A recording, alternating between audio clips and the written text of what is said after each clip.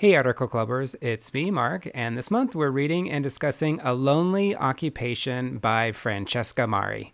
It's about gentrification in Los Angeles and how real estate developers hire homeless people to house sit vacant homes while they're being renovated and flipped. This week is all about reading, annotating, and if you like, listening to the article, thanks to the generosity and talent of fellow Article Clubber Jennifer. Thank you so much, Jennifer, for reading this piece for all of us so that we can all take it in. If you appreciate listening to the article, please share your appreciation for Jennifer in the comments. All right, that's it for me. Here's Jennifer. Using the homeless to guard empty houses. As the pandemic makes an already terrible housing crisis worse, a new version of house sitting signals a broken real estate market. By Francesca Mari. Wandering around northwest Pasadena, I pressed my face against the window of a dingy pink stucco house at 265 Robinson Road. It was April 2019, and in 2 blocks I had passed 13 bungalows, duplexes, and multifamily homes that had gone through foreclosure in the past 15 years. 12 of them were still unoccupied. Number 265 had been in foreclosure for a year and a half, and the 2 small houses on the property had long sat empty. But now inside the rear house there was a gallon jug of water and a bag of peanuts on a Formica kitchen counter. The walls were a mangy taupe, but African print sheets hung over the window. As I walked away, I heard a genteel southern accent from behind me. "Can I help you?" A black man with perfect posture, wearing loafers and a black t-shirt tucked into belted trousers, introduced himself as Augustus Evans. I wasn't the first person to wonder what Evans was doing there. A few weeks earlier, 2 sheriffs had knocked on the door around 11 p.m. and handcuffed him. In his car's glove compartment, they found a letter of employment and the cell phone number of a woman named Diane Montano, who runs Weekend Warriors, a company that provides security for vacant houses. Like many of Montano's employees, Evans was homeless when he was hired. Now he lives in properties that are being flipped, guarding them through the renovation, staging, open house, and inspection periods. In the past 7 years, he has protected more than 22 homes in 13 neighborhoods around Los Angeles, almost all historically Black and Latino communities. A McMansion in Fontana, a 4-unit apartment complex in Compton, a baby mansion on the peak of the mountain in East LA, which had been left to a son who, according to the neighbors, borrowed so much against the equity of the house that he lost it to foreclosure. Before leaving, he poured liquid cement down the drains. Evans guarded the property as the plumbing system was replaced.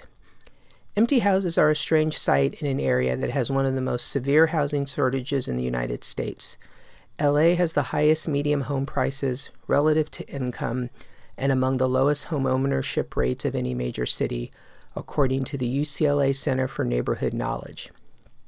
Renting isn't any easier.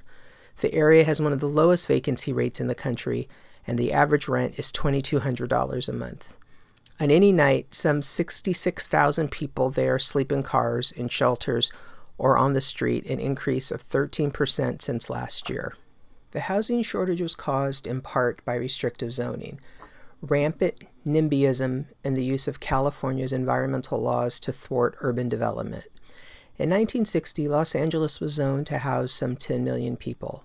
By 1990, decades of downzoning had reduced that number to 3.9 million, roughly the city's current population. Then, in 2008, the subprime mortgage crisis struck, and in the years that followed, thousands of foreclosed homes were sold at auction. Because they had to be purchased in cash, many of them were bought by wealthy investors, private equity-backed real estate funds, and countless other real estate companies, leaving less inventory for individual buyers. In the end, the 2008 crash made housing in California even more expensive. Number 265, along with thousands of other homes in LA, was acquired by Wedgwood, a real estate company founded in 1983 that specializes in flipping homes, managing everything from lockouts and financing to renovation and staging. In gentrifying neighborhoods, empty houses are sitting ducks, so companies like Wedgwood hire Weekend Warriors and other house-sitting services for cheap security. Around Robinson Road, several properties had been broken into. At number 265, a middle-aged black couple had recently crawled in through the front window. When Evans told them to leave, they apologized. The man was a jazz musician, and they said that they were struggling with crystal meth dependency and they used to sleep in this house before Evans arrived. The three went to the front porch and chatted while smoking cigarillos. Evans, who was 67 at the time, took me through the two houses on the lot. He laid a blue tarp over the cream-colored carpet, and in one room he set up an inflatable mattress neatly made with floral fleece coverlet. A Haitian flag baby blanket was wrapped around his pillow. He liked his room warm. When he woke up, he'd crank up his space heater, then brew a cup of coffee and read and write poetry, essays, screenplays at a plastic folding table by his bed. He was contemplating writing a memoir. "This is how I keep my sanity," he told me. He had the run of both houses, but he kept to this one room. His life contained in several milk crates on the shelves. He showed me his 8th grade diploma and a picture of a poetry venue that he had opened in Compton in the 90s. It closed after becoming a target of the Crips gang. 2 of his screenplays were on the shelves along with the book, The Thoughts of Augustus the Final Poet, which he had self-published in 2014. "Hey, Mr. Income, you're my best friend. My pockets are empty. Where have you been?" He saved a receipt from the Los Angeles Unified School District, which bought 285 copies for its classrooms. He spent most of his time inside, but when he wanted a change of scenery, he sat in his SUV, a 2001 Infiniti, which he'd bought with the house-sitting savings. Evans dreamed of living in the Robin Craft Castle, a 7,000-square-foot historic landmark across the street, which sold for $1.39 million in 2016, and 3 years later was listed for $2.49 million.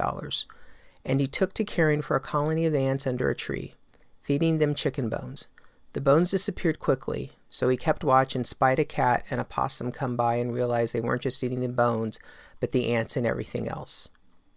Born to sharecroppers in the Arkansas Delta, Evans is the 7th of 10 children. He picked cotton until he was 11 when his family hitched a ride on a hay truck to Tulare, California.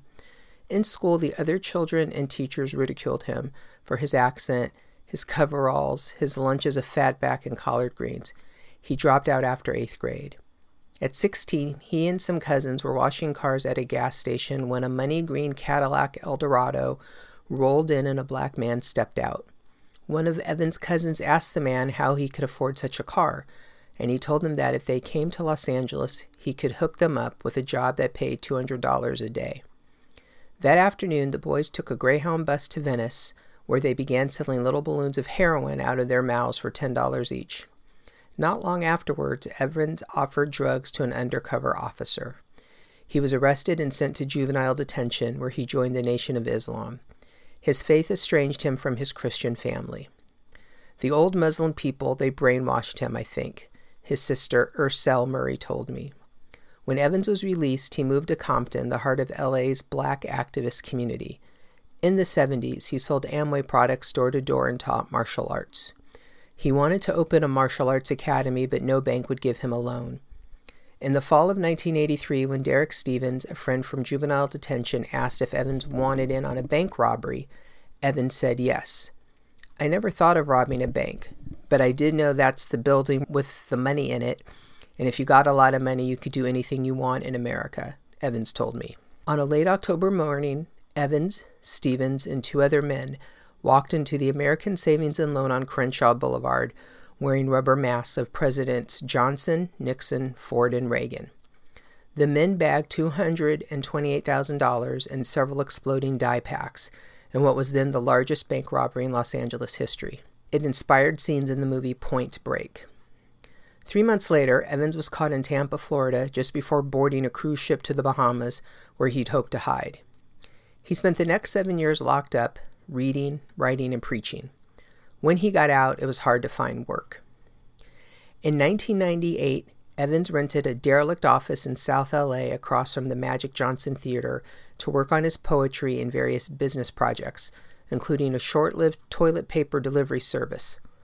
One day, he gave a CD of himself performing his poetry to a woman who worked in the salon downstairs.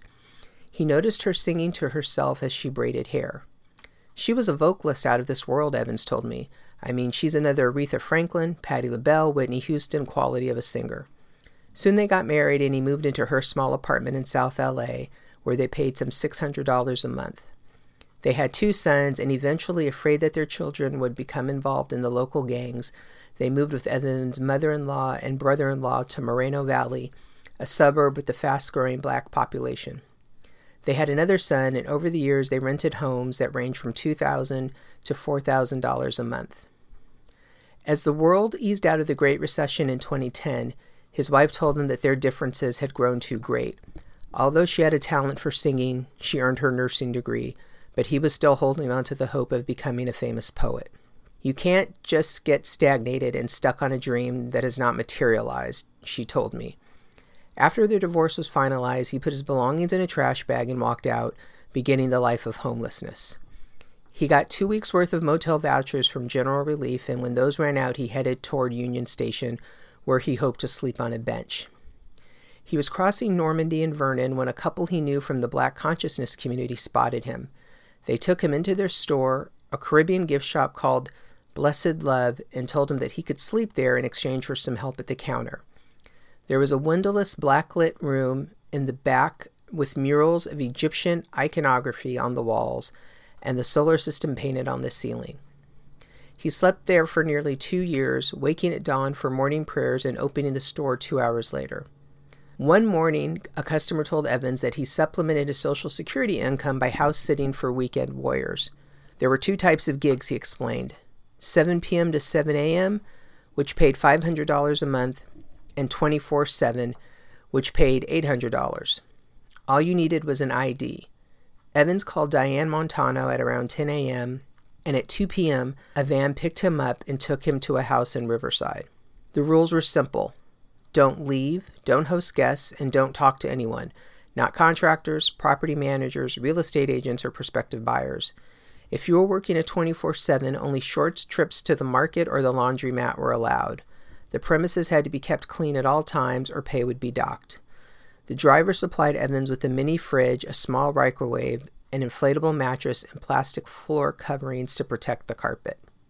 The driver came by to check on Evans occasionally, always unannounced, photographing each room and sending the pictures to Montano so that she could monitor Evans' cleanliness and track the progress of the renovations.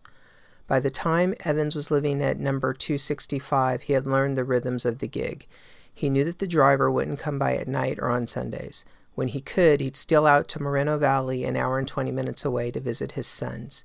He kept loose change in a coffee cup in his car, and he'd give his youngest son all the coins he'd collected since his last visit.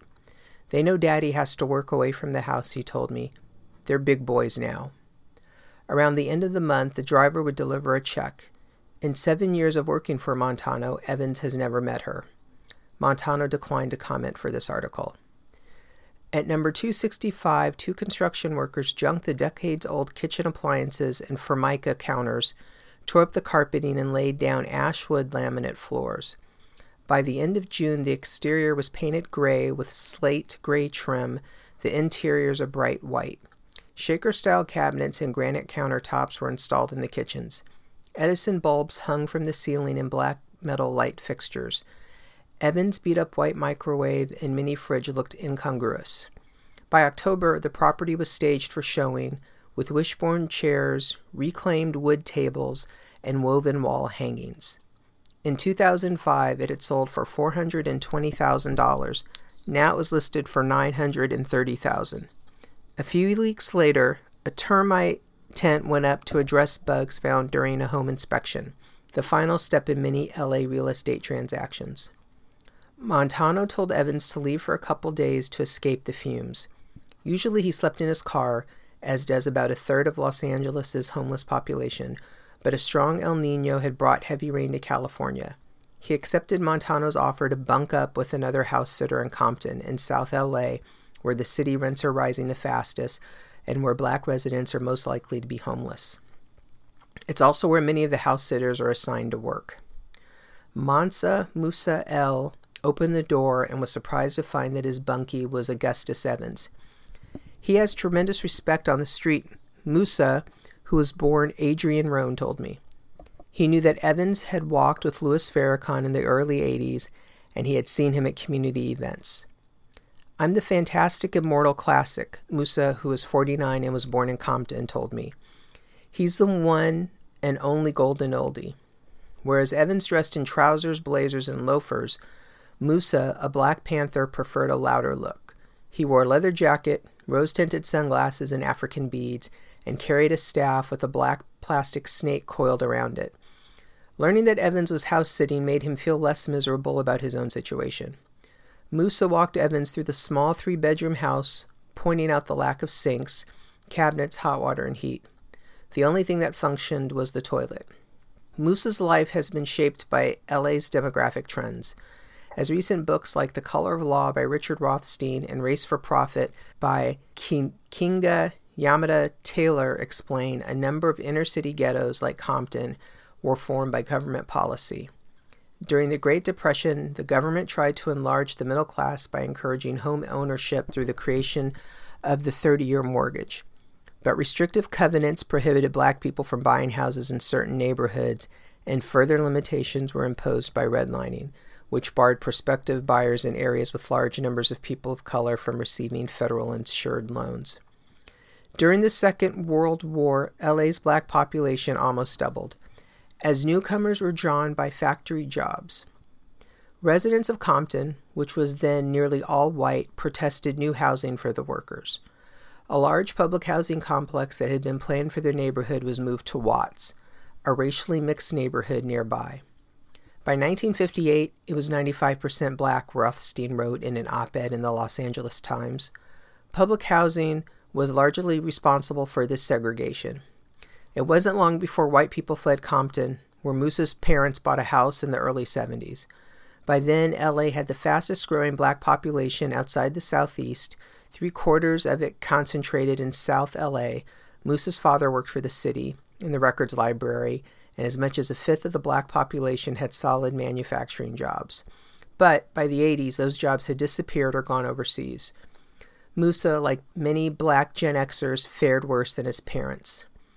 The foreclosure crisis was ruinous to LA's Black communities, in part because residents, after decades of being denied mortgages, had been disproportionately targeted for predatory loans and reverse mortgages. When the bubble burst, Black people were 71% more likely than white people to lose their homes. Last year, Black home ownership reached its lowest rate since 1968, when housing discrimination was outlawed by the passage of the Fair Housing Act. Even as renters, Black people are in a uniquely precarious situation. Jacqueline Wagoner, a president of Enterprise Community Partners, an affordable housing nonprofit, and the chair of the ad hoc committee on Black people experiencing homelessness, told me, when people are severely rent burdened, they don't really have anyone to call. Their siblings or family members, many of them are one paycheck away from being homeless themselves. A 2016 report found that white households in LA have a median net worth of $355,000. The figure for Black households is $4,000. The pandemic is making a terrible housing crisis even worse. For the first time in more than a decade, rents have stopped rising, but income has fallen precipitously. It is estimated that among renters in LA County, a group that is disproportionately Black and Latino, at least 365,000 households currently don't have an adult with enough income to pay the rent. Although only 8% of Los Angeles residents are Black, Black people make up 42% of the homeless population. I come from a pretty good family, Musa told me. I grew up with a 2-parent household, and I still couldn't make it work. Like Evans, Musa found himself homeless after his marriage fell apart in 2017. In 2018, half of all unhoused people in LA County were homeless for the first time in their lives.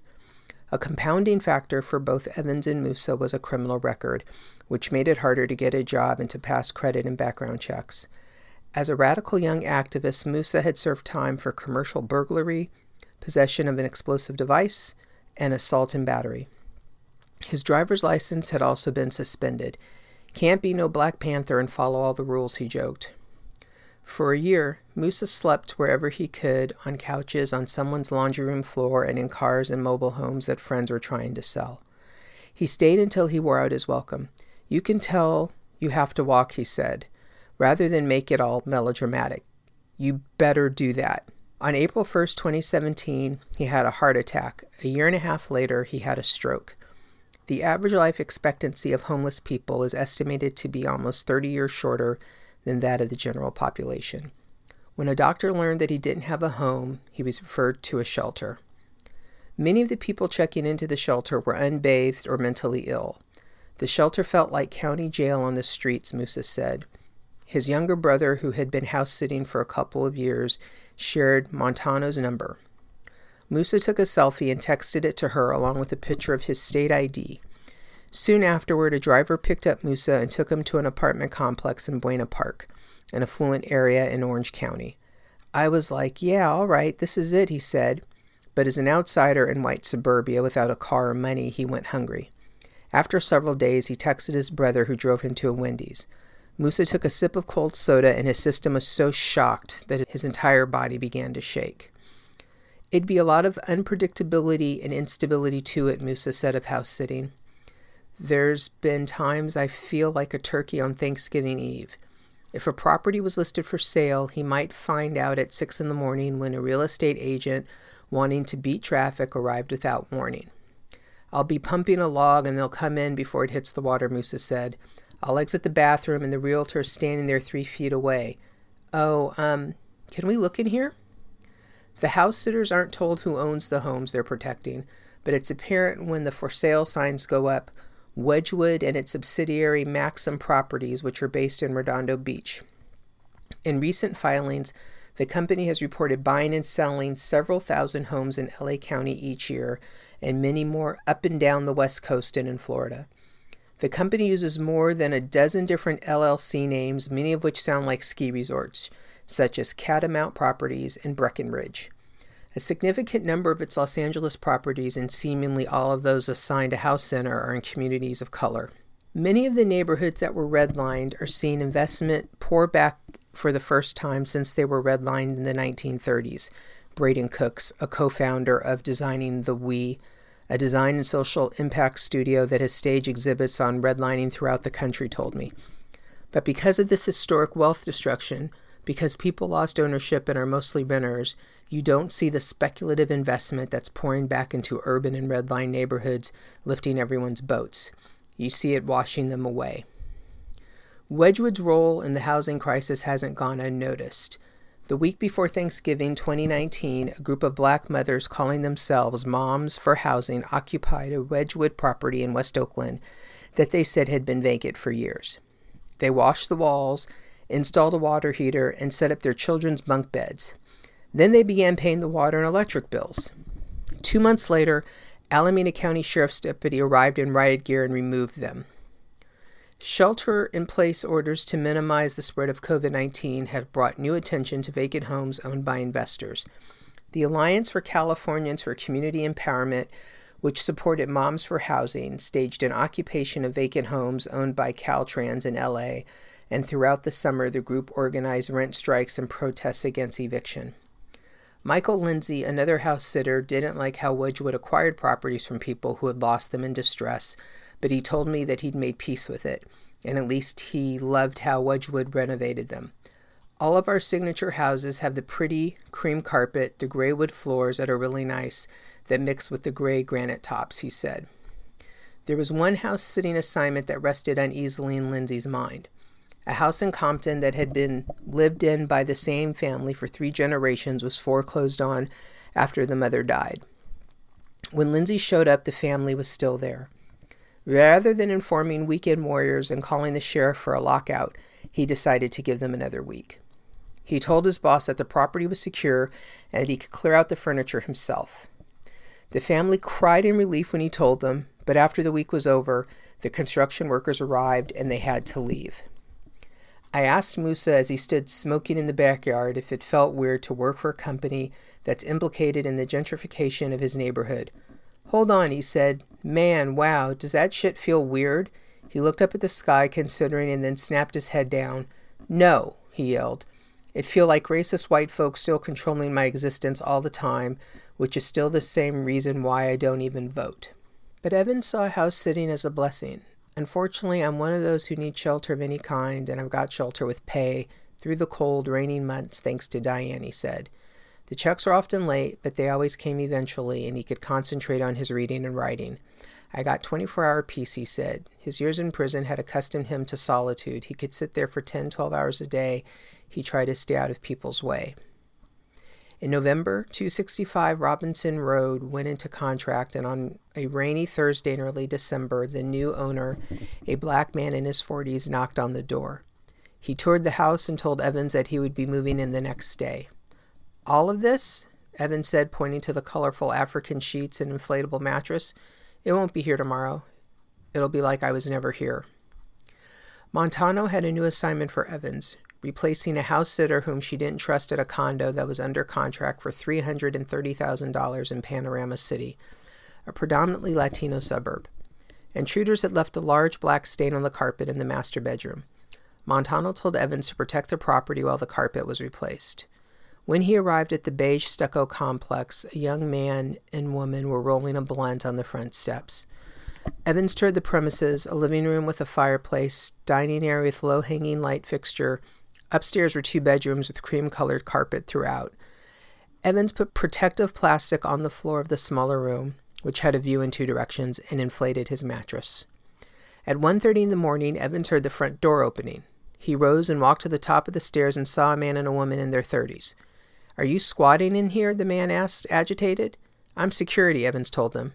"Well, can a woman use the bathroom?" the man asked. "No, come on, let's go," the woman said. The next morning, workers came to replace the bedroom carpet, and Montano texted Evans to tell him that he needed to be out by 11 a.m. He could bunk back in Compton. For the first time in what seemed like years, it was Friday and Evans was off the clock. That night, he decided to go to one of the clubs he used to visit in his youth, order a Shirley Temple, and see some live music. But before he could choose which club to go to, he got a text from Montano. The sale of the condo had fallen through, the roof was leaking and water was streaming into one of the bathrooms, and she needed him back there immediately. He got into his car and hoped it would make it back to Panorama City. A couple of weeks later at 9 a.m., Evans heard the front door open. A woman in her 40s entered with a bag full of recycling. She knew the smart lock code and assumed that Evans was the boyfriend of the woman who'd given it to her. She'd come to take a shower. A lot of times when Diane hires someone, they're pretty much homeless anyway, so they identify with the homeless, and as a result, they sympathize and break the rules, Evans told me. "I can identify with the homeless myself." Nevertheless, he told the woman that she had to leave. She walked to the complex's trash area and began digging. Musa was fired from house sitting in January after a neighbor accused him of making racist comments. He told me that he'd merely introduced himself to the neighbors as instructed by weekend warriors. As the coronavirus began to ravage communities of color, his ex-wife agreed to let him move in temporarily with her and their children. An early fatality was Evans' ex-wife's brother, whom Evans had lived with in Moreno Valley. He caught the coronavirus in a convalescent home, where he was recovering from a toe amputation necessitated by his diabetes. Evans called Montano and requested his house-sitting check so that he can contribute to the cost of the funeral, which the family still hasn't been able to have. But the virus brought a measure of stability to Evans' life. He had been in the same home since January when he was assigned to a duplex in Santa Ana. Construction stopped in March after a truck deposited new appliances, which sat in their boxes unopened all summer. Evans didn't mind the lockdown. "I've been quarantining for 7 years," he said. He began writing a new essay about the sort of relationship he sought, the type of woman he'd want to be cooped up with during a pandemic. It was inspired by a radio story on the recent rise in domestic violence. Yet sometimes restlessness struck him. He bought 2 maps, one of the U.S. and one of the world, and taped them on the wall opposite his bed. He thought about getting a passport. "I always thought it was thousands of dollars, but it's only 100, he said, and looked up prices for flights to Egypt and Jamaica. His memoir project had stalled around Christmas. He'd been trying to dictate the book into Otter, a voice transcription app, but hadn't had the heart to keep talking alone. I suggested that he invite his sons over to listen, but he shook his head. "So much of my history in my life I conceal because I don't need to have my children dreaming nightmares over their father's stories," he told me. "My life, is not an attractive life. There's no glory in it. I've never been in the military. I've never been out of the country. The only thing that's oppressive is that in a few days, next week, I'll be 68 years old." He longed for a home of his own, where he could watch movies with his sons and be surrounded by the possessions that he was currently paying $80 a month to keep in storage. His Social Security check was $838 a month. He couldn't afford much, but as a senior citizen, he thought he might qualify for affordable housing. He called 3 nonprofits specializing in housing for the elderly. All of them said that they had a waiting list of between 5 and 10 years. The news gave him insomnia. In the middle of the night, he wrote, "Millionaires and billionaires and trillionaires, you will not be moving from this earth to any other planet. You will not be importing water to start civilization on the moon. My name is Augustus, and I'm here to announce your doom.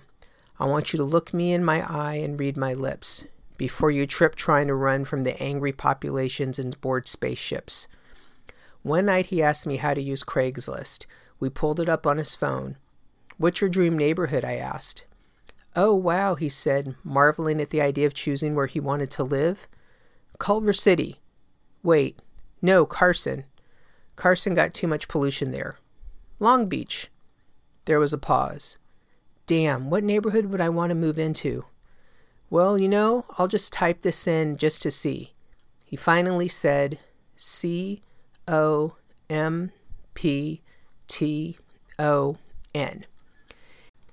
He scrolled through bland bungalows on rundown blocks. They used to call that Chocolate City, he said wistfully. "You can't even get a single for $1,600, he said, trying to navigate the pictures. "I got to go sell me some books."